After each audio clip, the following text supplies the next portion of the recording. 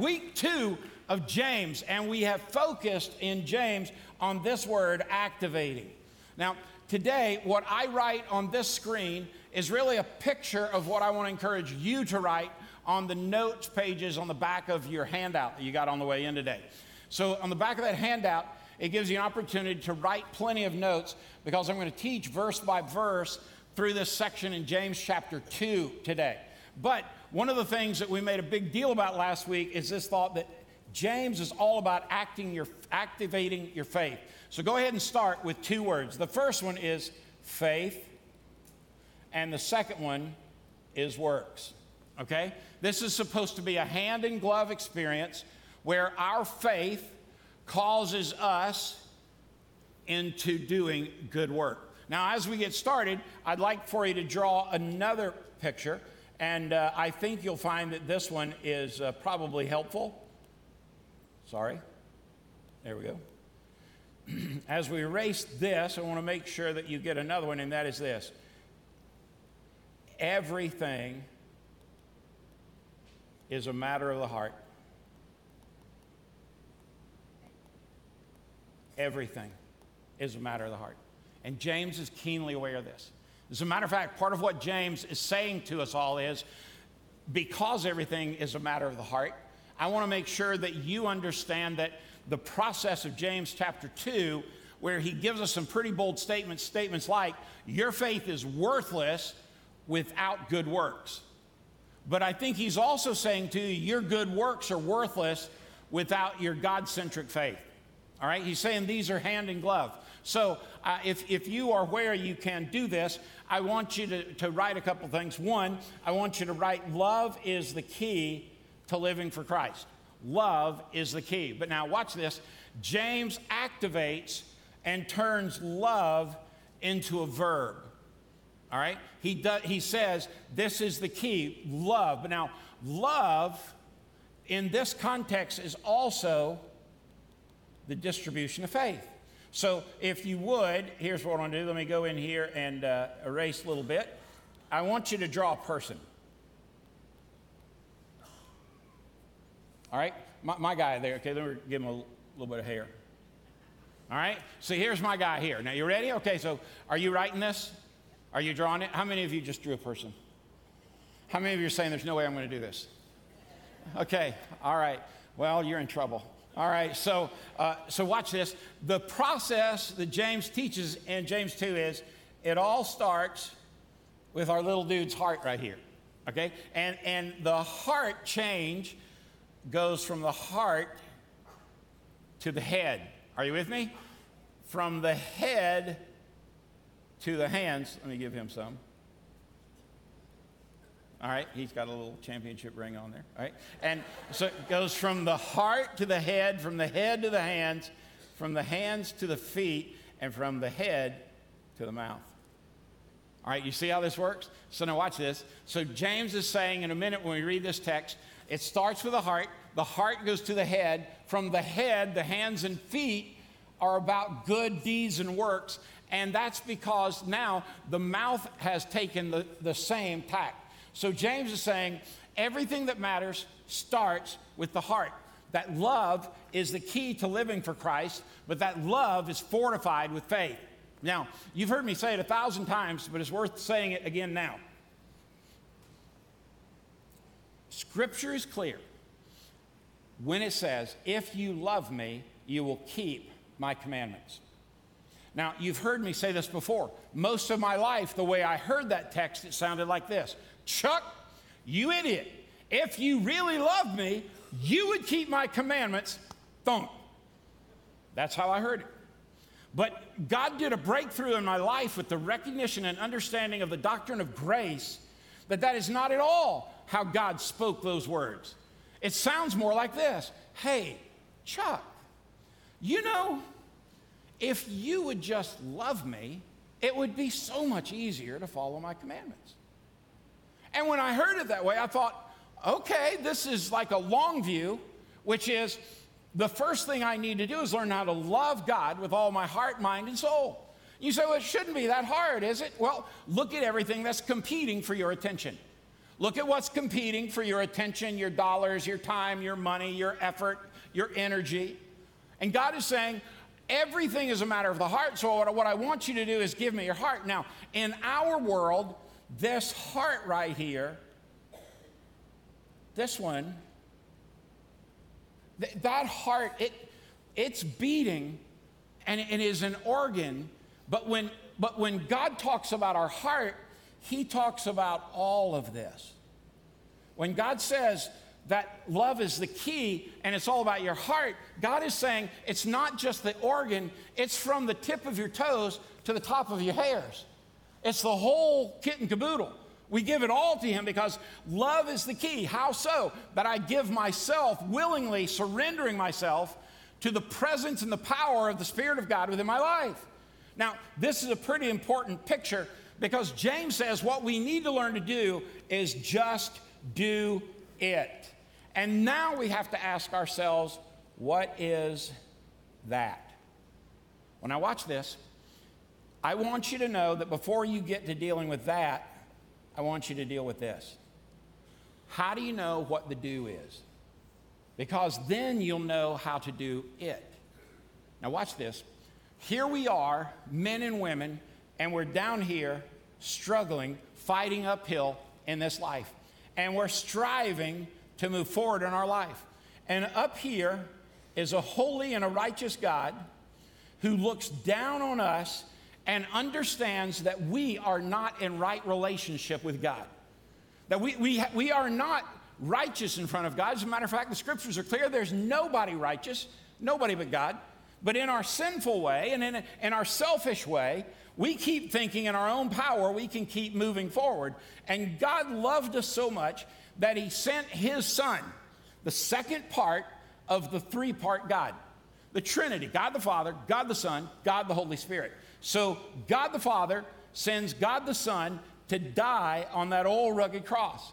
And Jesus sheds his blood, and his body is broken for the forgiveness of all of our sins. And we're still striving to get up the hill, but we don't have to strive because Jesus will come into our life, and the gifts he gives us in the Spirit of God says, if you'll just surrender, I will bring you up the hill, I will grow you up, I will mature you, and I will bring you into faith. Just do what? Number one, write this down. The first thing we do is surrender.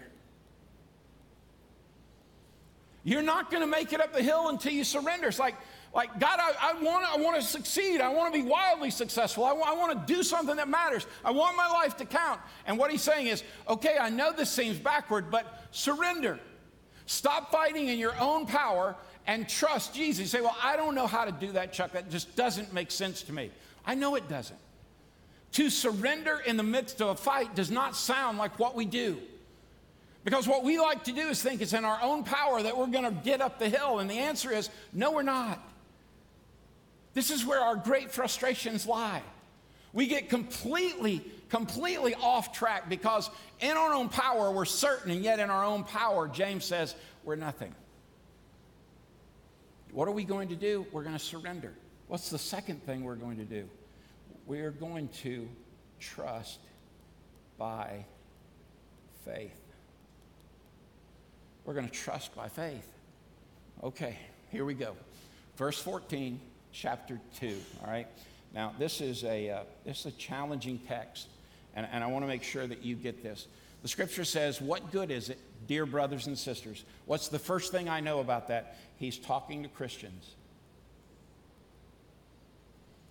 James is talking to people that are already followers of Jesus.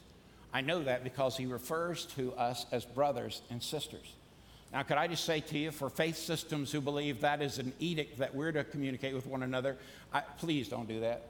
I'm begging you not to call me Brother Chuck, all right? Because if you think about it, that sounds kind of weird. Hey, Brother Chuck. You know, it's like, no, I just go Chuck. That's good, right? But he's making clear, I'm writing to Christians, and he says, if you say you have faith, and then underline, but don't show it. He says, if you say you have faith, but don't show it by your what? Actions. Can that kind of faith save anyone? So right out of the gate, James is saying, I want you to do a little self-assessment real quick. Do any of you do like me and Jenny? Me and Jen, anytime you see one of those weird assessments that clearly are not scientific on Facebook, but it can tell you what you are and what you think about, I'm a sucker for those things, man. I'll take all of them. And then my favorite thing about Jen is when she does them, she argues with it. We did one the other day. I'm not making this up. We did one the other day that talks about your decision-making style, right?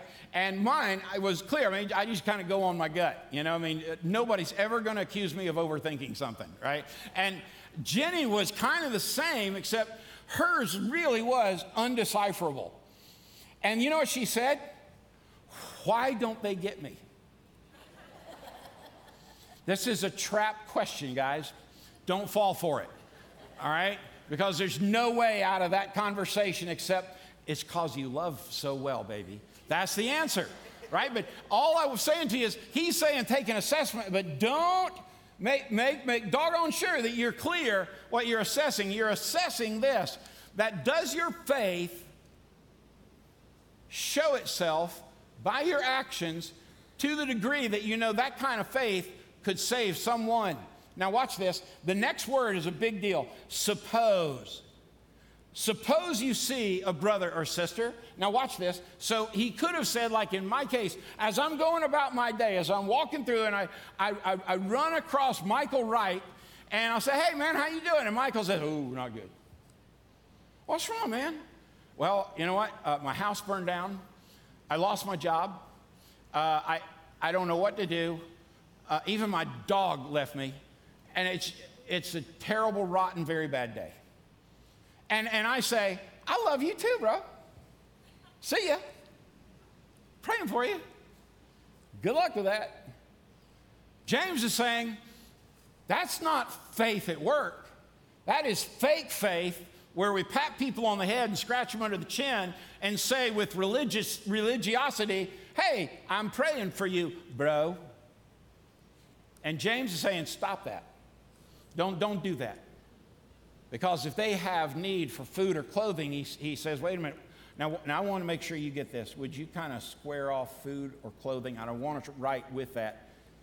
The teaching is in need of anything.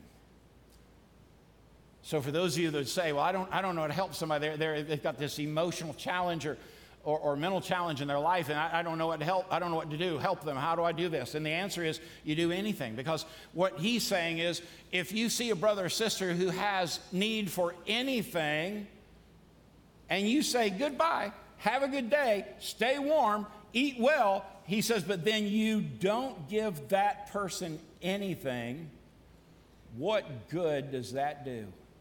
Now listen, there are folks in Christendom, there are folks in this church that would make this statement. Well, Chuck, it's not our job to make sure those folks who will never come to this church have what they need. We got to take care of our own. Okay, I want to address that real quick and say to you that is the most stupid logic known to man. Not at any time in the New Testament do we not care for our own. Of course we do. It's an edict. We're to care for one another. We're supposed to love on one another. We're supposed to help one another to the degree that we can't wait to help people out there that may never walk in the doors of this church. Because we don't help people with a motive for them to get to church. That's not why we do this. When we go over and start doing Path Project, it is ridiculously expensive. I mean, it's a $50,000 expenditure if it's a penny to try and do Path Project in one little area. But I want you to think over the next 12 years, hundreds of boys and girls will graduate from high school that never would. You know what? Those folks may never walk into this door. They may never give a dime to this church. But bless the Lord, they're going to get an education and come back here and join and help make this community better. And I think the church has a responsibility to minister to them. And James says, yes, take care of one another, but put your hand in the glove and go to work. What good does it do if you just look at folks and say, bless your heart? How many times, even walking through the hallways of this church, has somebody say, man, would you remember to pray for me? And the answer is, yeah, sure, or whatever. Yeah. And then you walked away and never prayed. You say, well, Chuck, I can't remember. I know, I can't either. So you know what I do? I just stop and pray with them right there. I had a dude out in the hallway between services. Hey, man, you've been praying for me. He told me my name. I didn't put a face with a name. He told me the name. I got it. I said, man, how you doing? And he said, man, I got a negative report, and that was a good thing. I'm going back for it. How can I pray for you? And he started telling me, and I said, well, let's just pray right now.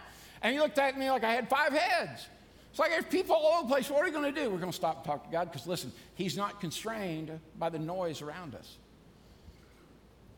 Sometimes prayer is an action as well. Stop turning it into a noun. Let it be the verb. Watch this. So you see, faith by itself isn't enough. Unless it produces good deeds, it is dead. Oh my stars. Unless it produces good deeds, it is dead. Watch this. Faith is always open-handed. Faith is always open-handed. Well, Chuck, I don't want to live with my hands open. I want to live with my hands in my pockets. I want to hang on to what's mine. So I just remind you, it's not yours. It's his. He's just letting you hang on to it. Well, Chuck, I've got this voice. Well, then why aren't you using it? Well, I've got this ability. Why aren't you using it? Because faith always says, I'm going to give, I'm going to serve, I'm going to love. Because you know what? Faith by itself isn't enough. Unless it produces good deeds, it's dead. It is useless. I mean, I want you to know that I don't want your faith to stay dead. But I want you to know that faith equals active obedience. Faith is active obedience. It is the act of putting forth your faith. Remember where it started with the heart? It goes to the head. It goes from the head to the hand, from the hand to the feet, and to the mouth. Then what happens is this work inside of us is taking over our heart so that our heart can take over our head. So that the good works we do, they're not about doing good works. They're about following the heart that the Spirit of God is working on. Now watch this. Now someone may argue, now watch this. There's someone here. Can I just give you a clue? If you attempt to do anything to help people, you are going to be criticized. Just know it. And honestly, wear it like a badge of honor. If you attempt to do anything to love people, especially folks that are marginalized and on the fringe, somebody is going to complain about you. I want you to know that when Jesus did that, they complained about him. How much more so are they going to complain about us? And what I would say to you is this. If you're on the complaining end and you're the someone, then I would say take the assessment of your heart and determine how's your head, how's your hands, how's your feet, how's your mouth? Are they following a heart that's chasing after God? And if not, what I'd say is you might be the someone. Some people have faith, others have good deeds. But I say, how can you show me your faith if you don't have good deeds? I'll show you my faith, there's the word, by my good deeds. He's saying that, isn't it clear here that the Spirit of God is at work inside of me? When he softens my heart, what happens is my head follows suit, my hands and my feet are about helping good works, and my mouth is all about encouraging others rather than criticizing others.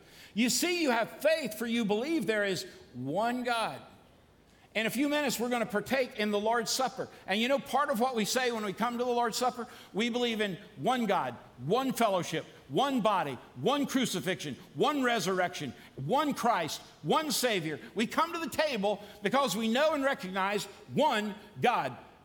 Then he says, if that's all you do is believe that and do nothing with it, I think James breaks out some serious sarcasm right here. Can you not see it? Good for you. I think James is saying, listen, I know you're so stinking proud that you know things, that you know about God. I see this happen with young preachers that go to school again. They're working and serving in the ministry, and they go back to school, and when they're in school, it's like all of a sudden they got head knowledge. They come back to the church, and it's just like, you know what, we got to go deeper. We just got to go deeper. So deep. And I'm for that. I want you to know, man, listen, I believe the process of discipleship ought to drive you deeper into the scriptures day by day, hour by hour, and I believe it is the source of the direction that we're to have in our life. But listen to me. If all you do is acquire knowledge, and that knowledge never moves you in faith to action, then that knowledge is useless according to James. And he was inspired by the Holy Spirit of God to write those words. You say, well, but Chuck, I just like to sit and meditate on the Lord.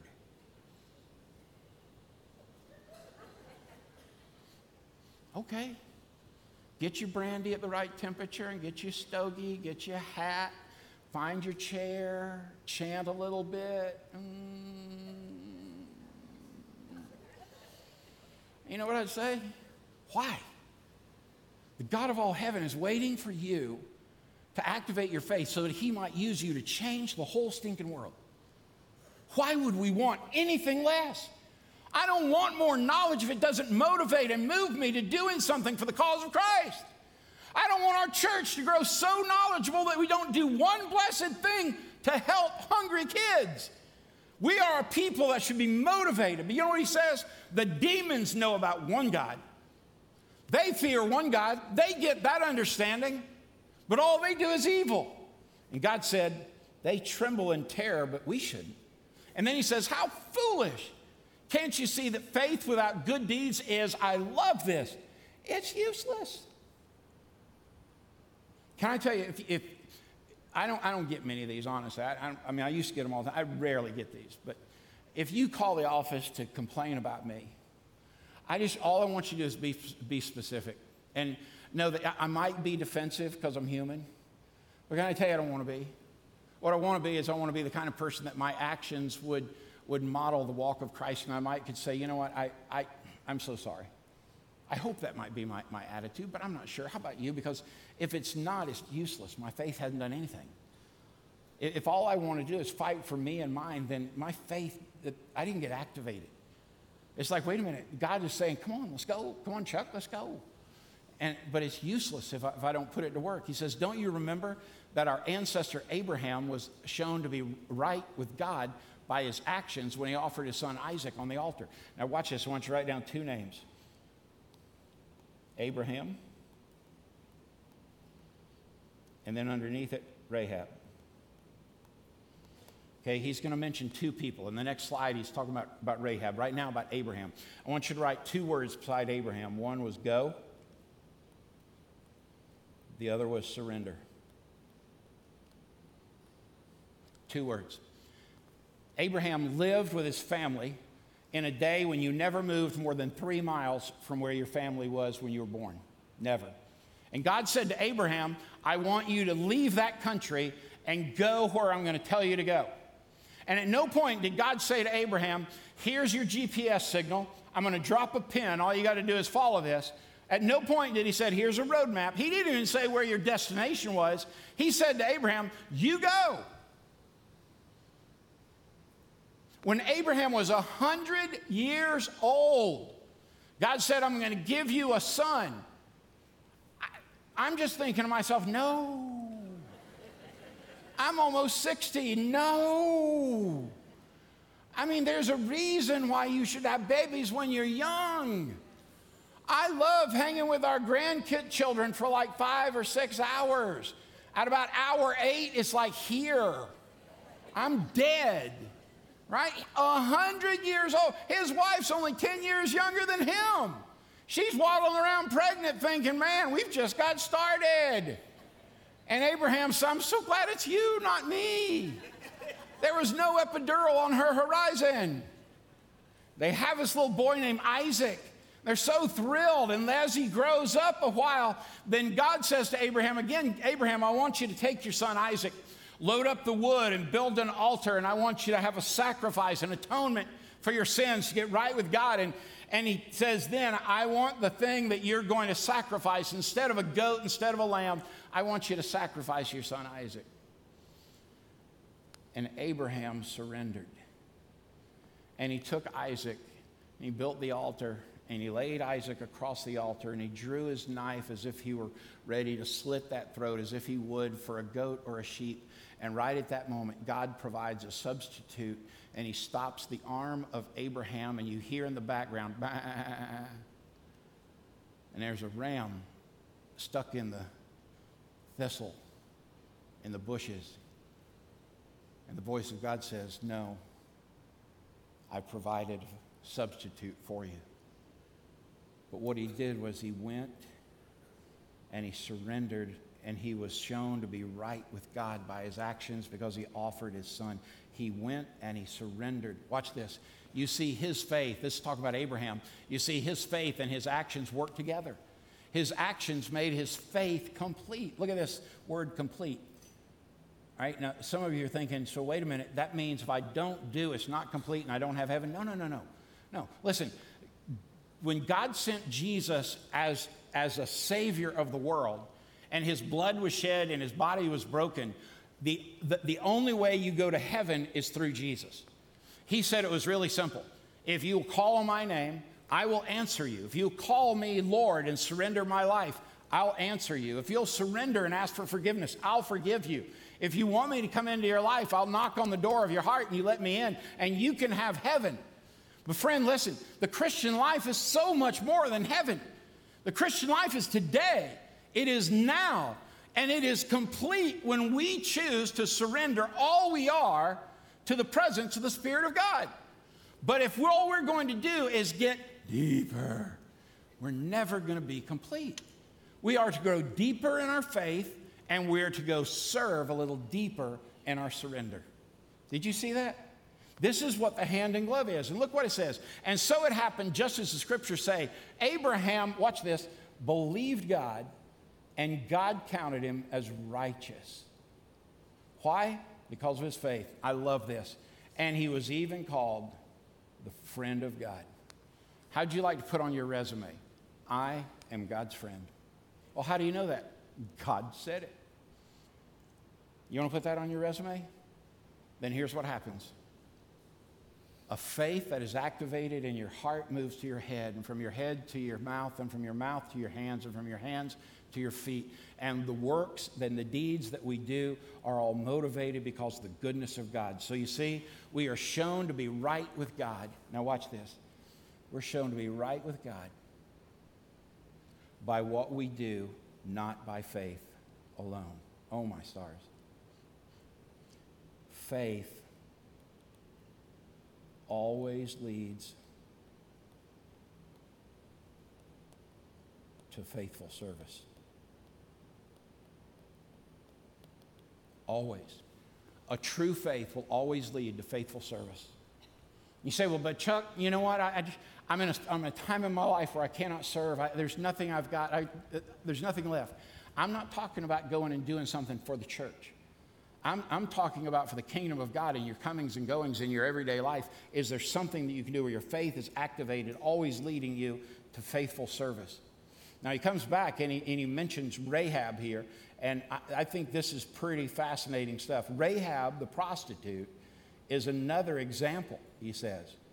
She was shown to be right with God by her actions when she hid those messengers and sent them safely away by the road. All right, now watch this. Faith activated will cost you something. Always. It'll cost you something. Faith activated is always going to cost you something. Now, it's fascinating. Every time Rahab is mentioned in the Bible, they complete it with comma, the prostitute. Rahab the prostitute. And so it's Rahab the prostitute, she was shown right with God by what we do, not by faith alone.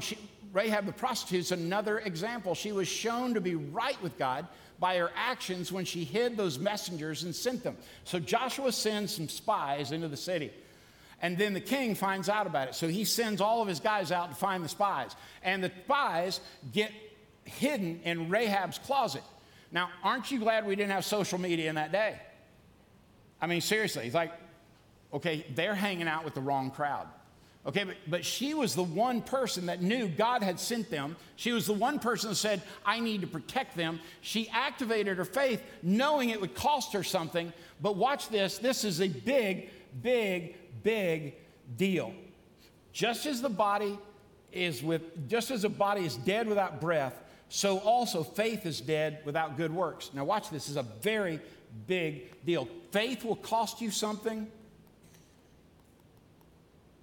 Faith in action will reward you greatly. You choose. You say, well, Chuck, I don't know if I can trust God. Yes, you can. Over and over again. Faith is rewarded, and we constantly are moving forward. Don't deceive yourself, friend. Just do it. I want to ask you today, as you think through the end of this teaching, what would be a couple of takeaways for you? And the first one I would say is this. Make sure you assess yourself. Is your heart surrendered? And if the heart's not surrendered, the head, the mouth, the hands, and the feet, they're going to follow suit. Secondly, are you willing to activate your faith, or it might cost you something? I mean, at work, if you actually did something that would encourage somebody with the promise of God, would you just become the weirdest human on the planet in your office? What might happen? Would somebody say, oh, what happened to the old you? I mean, and all I would say is, listen, God's going to always faithfully reward faith in action. Third thing and final thing. Is it possible that the reason you're not activating your faith is that you're not clear what you believe in? Is it not clear what you believe in? In a moment, we're going to participate in what we know as the Lord's Supper, communion. But before you come to the table, and by the way, if people who ask, why don't you pass these trays? I believe there is something monumentally important about physically coming to the Lord's table and partaking in this supper.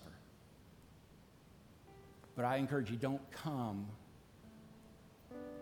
unless you know that you know Christ is your Savior. Listen, we're open. You don't have to be a member of this church to participate in communion, and honestly, you shouldn't have to be a member of any church other than the kingdom of God. But right now, if you've never surrendered your life, I'm going to ask you to take on this prayer and mean it. God, thanks that you sent Jesus, and he died on a cross and shed his blood, and his body was broken for my sins, my selfishness. I want to ask you, Jesus, to come into my life and start working on my heart, my head, my hands, my feet, and my mouth. I want to love you with all my heart, my mind, and my soul, and I want to love others like you commanded. So Jesus, come into my life and take over. Maybe you said that at a youth camp 100 years ago. Maybe you've never said that and meant it in your life. Maybe you've gone so far without recognizing that God's in charge, and you've kind of done your own thing that maybe you need to refresh and renew. But I'm telling you, before you come to the Lord's table, let's get that right. Let me pray for you. Father, in the name of Jesus, I believe there are people right now that prayed with me. And God, I would ask you that you would move in their heart and give them the courage. When they come to partake in the Lord's Supper, they just stop by this table just to say, that was me, Chuck. That was me. Wherever you have to come from to make your way, these folks will part like the Red Sea to let you come and just tell me, I took Jesus today. And in a minute, I'm going to invite you after we pray to come here to the Lord's table and take a stacked cup. The top cup has juice in it, and the bottom cup has the bread in it. Just take it back to your seat. And while you're here, there's little boxes here that hold these little cards called Activating My Faith. How will I activate my faith? Last week, I had mine in my truck, and it kept falling, so I moved it around. And mine last week was I want to talk less and listen more. I think I batted about 500 on that. This week, I'm committed. There's a guy I know that he's close. And I think he believes he's saved, but I'm not sure he's saved. My commitment this week is I want to nail that down on behalf of this dude. I want to spend heaven with him. Whatever it is, you take this card back. I believe the Lord is blessed not only when we remember him in this, but when we activate that faith in such a way that we let Jesus take over in all that we do, starting with our heart and moving to our head and the rest of our body. Father, thank you for the time to remember you, to be able to participate at your table. God, I pray we would take this silly little card and it would be a reminder this week to activate our faith, that our heart would move us to works that matter to you, and our faith might be completed. God, we want to be considered friends of God, and now we know how to do that. And give us the courage. For those folks that just gave their life to Christ or resurrendered their life to Christ, give them the courage to stop by here. Nobody will ever know but me and them and you. And just let me know. Father, we love you. In the name of Jesus, we come to remember you. Amen. Y'all come on.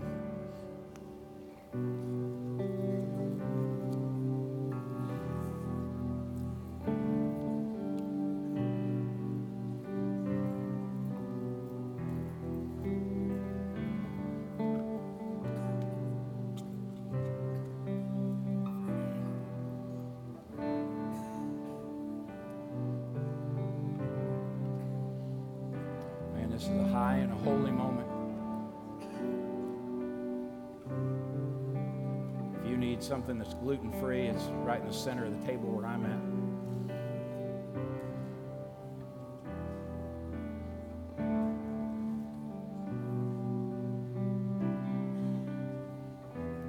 I can only imagine as the Lord shared with his disciples in that upper room, him saying to them, this bread that we're going to break and bless is a picture of my body. It's about to be broken. I think it's fascinating in the entire manuscript of the last days of Jesus' life that he knew exactly what was ahead of him. And I can't fathom this. I can't wrap my human brain around this. But I am keenly aware that Jesus knew what lay ahead for him. He knew that the beatings were coming. He knew the accusations were there. He knew he'd be spat upon and cursed. He knew that he'd be ridiculed and questioned, belittled. And yet he kept going for one reason. He kept going for you. Man, I don't get that. I just don't get that. I mean, that's it. That's an activated faith that you and I will never measure up to. And I'm so glad he doesn't expect you to. That's why he did it for us. And he took the bread. And man, can you imagine how confused those disciples were? I mean, it was like, Jesus, it's bread. I don't get it. What is it? I don't know. And Jesus said, but it's a picture, fellas.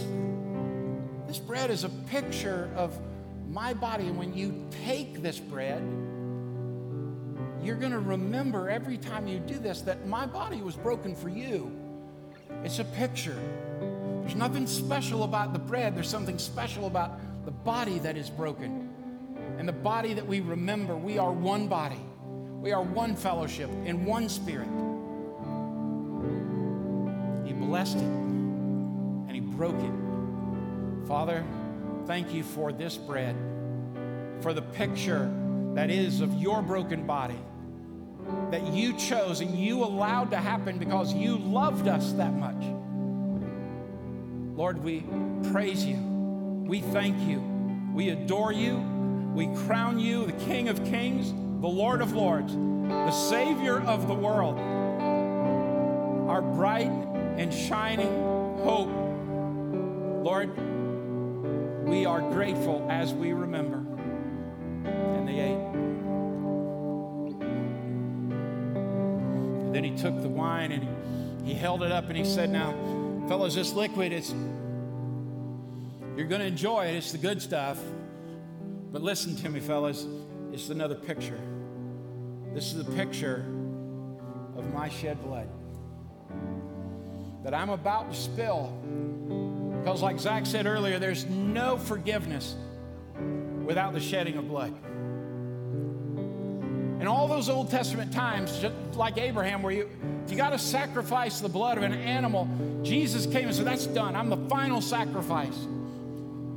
I am the spotless Lamb of God. I have willingly come to just be brutally beaten, cursed and spat upon, and about to hang on that old wooden cross, and they're going to drive nails through my hands and my feet. They're going to press down thorns that are a couple inches deep, and they're going to press them deep into my head. They're going to strip me, make fun of me, and they're going to poke my side, and they're going to lay me in an old borrowed tomb, dead as dead can be. 3 days later, because of that shed blood, I'm going to shake off all of those death garments. And I'm going to look at that rock that's far too big for man to move. And I'm going to blow it away. And walk outside fully whole, fully healthy, fully God. And I'm going to walk outside because I'm going to beat death so that you might have life. And when you take this, remember me.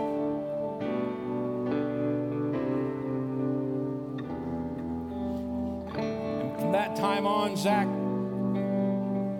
every believer here today, the Spirit of God came by your heart and took out that pen that's indelible and did a little surgery and wrote on that heart, forgiven, forgiven, forgiven. And he kept going, forgiven, forgiven, forgiven. And he couldn't stop, forgiven, forgiven. You say, did it ever run out of ink? No, forgiven, forgiven, forgiven.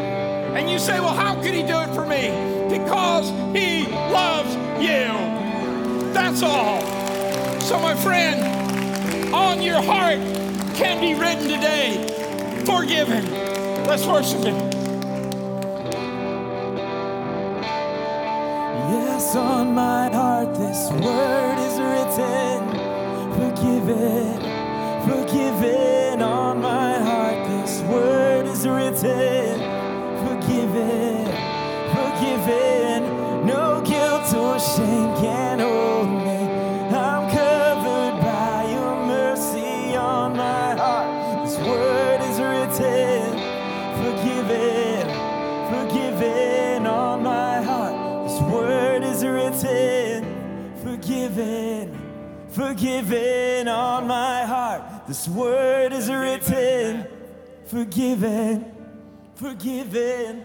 No guilt or shame can hold me. No. I'm covered by your mercy. On my heart this word is written, forgiven, forgiven. Man, when you leave here, recognize that he wants to go before you and make a way and make your crooked path straight, because that's what he does.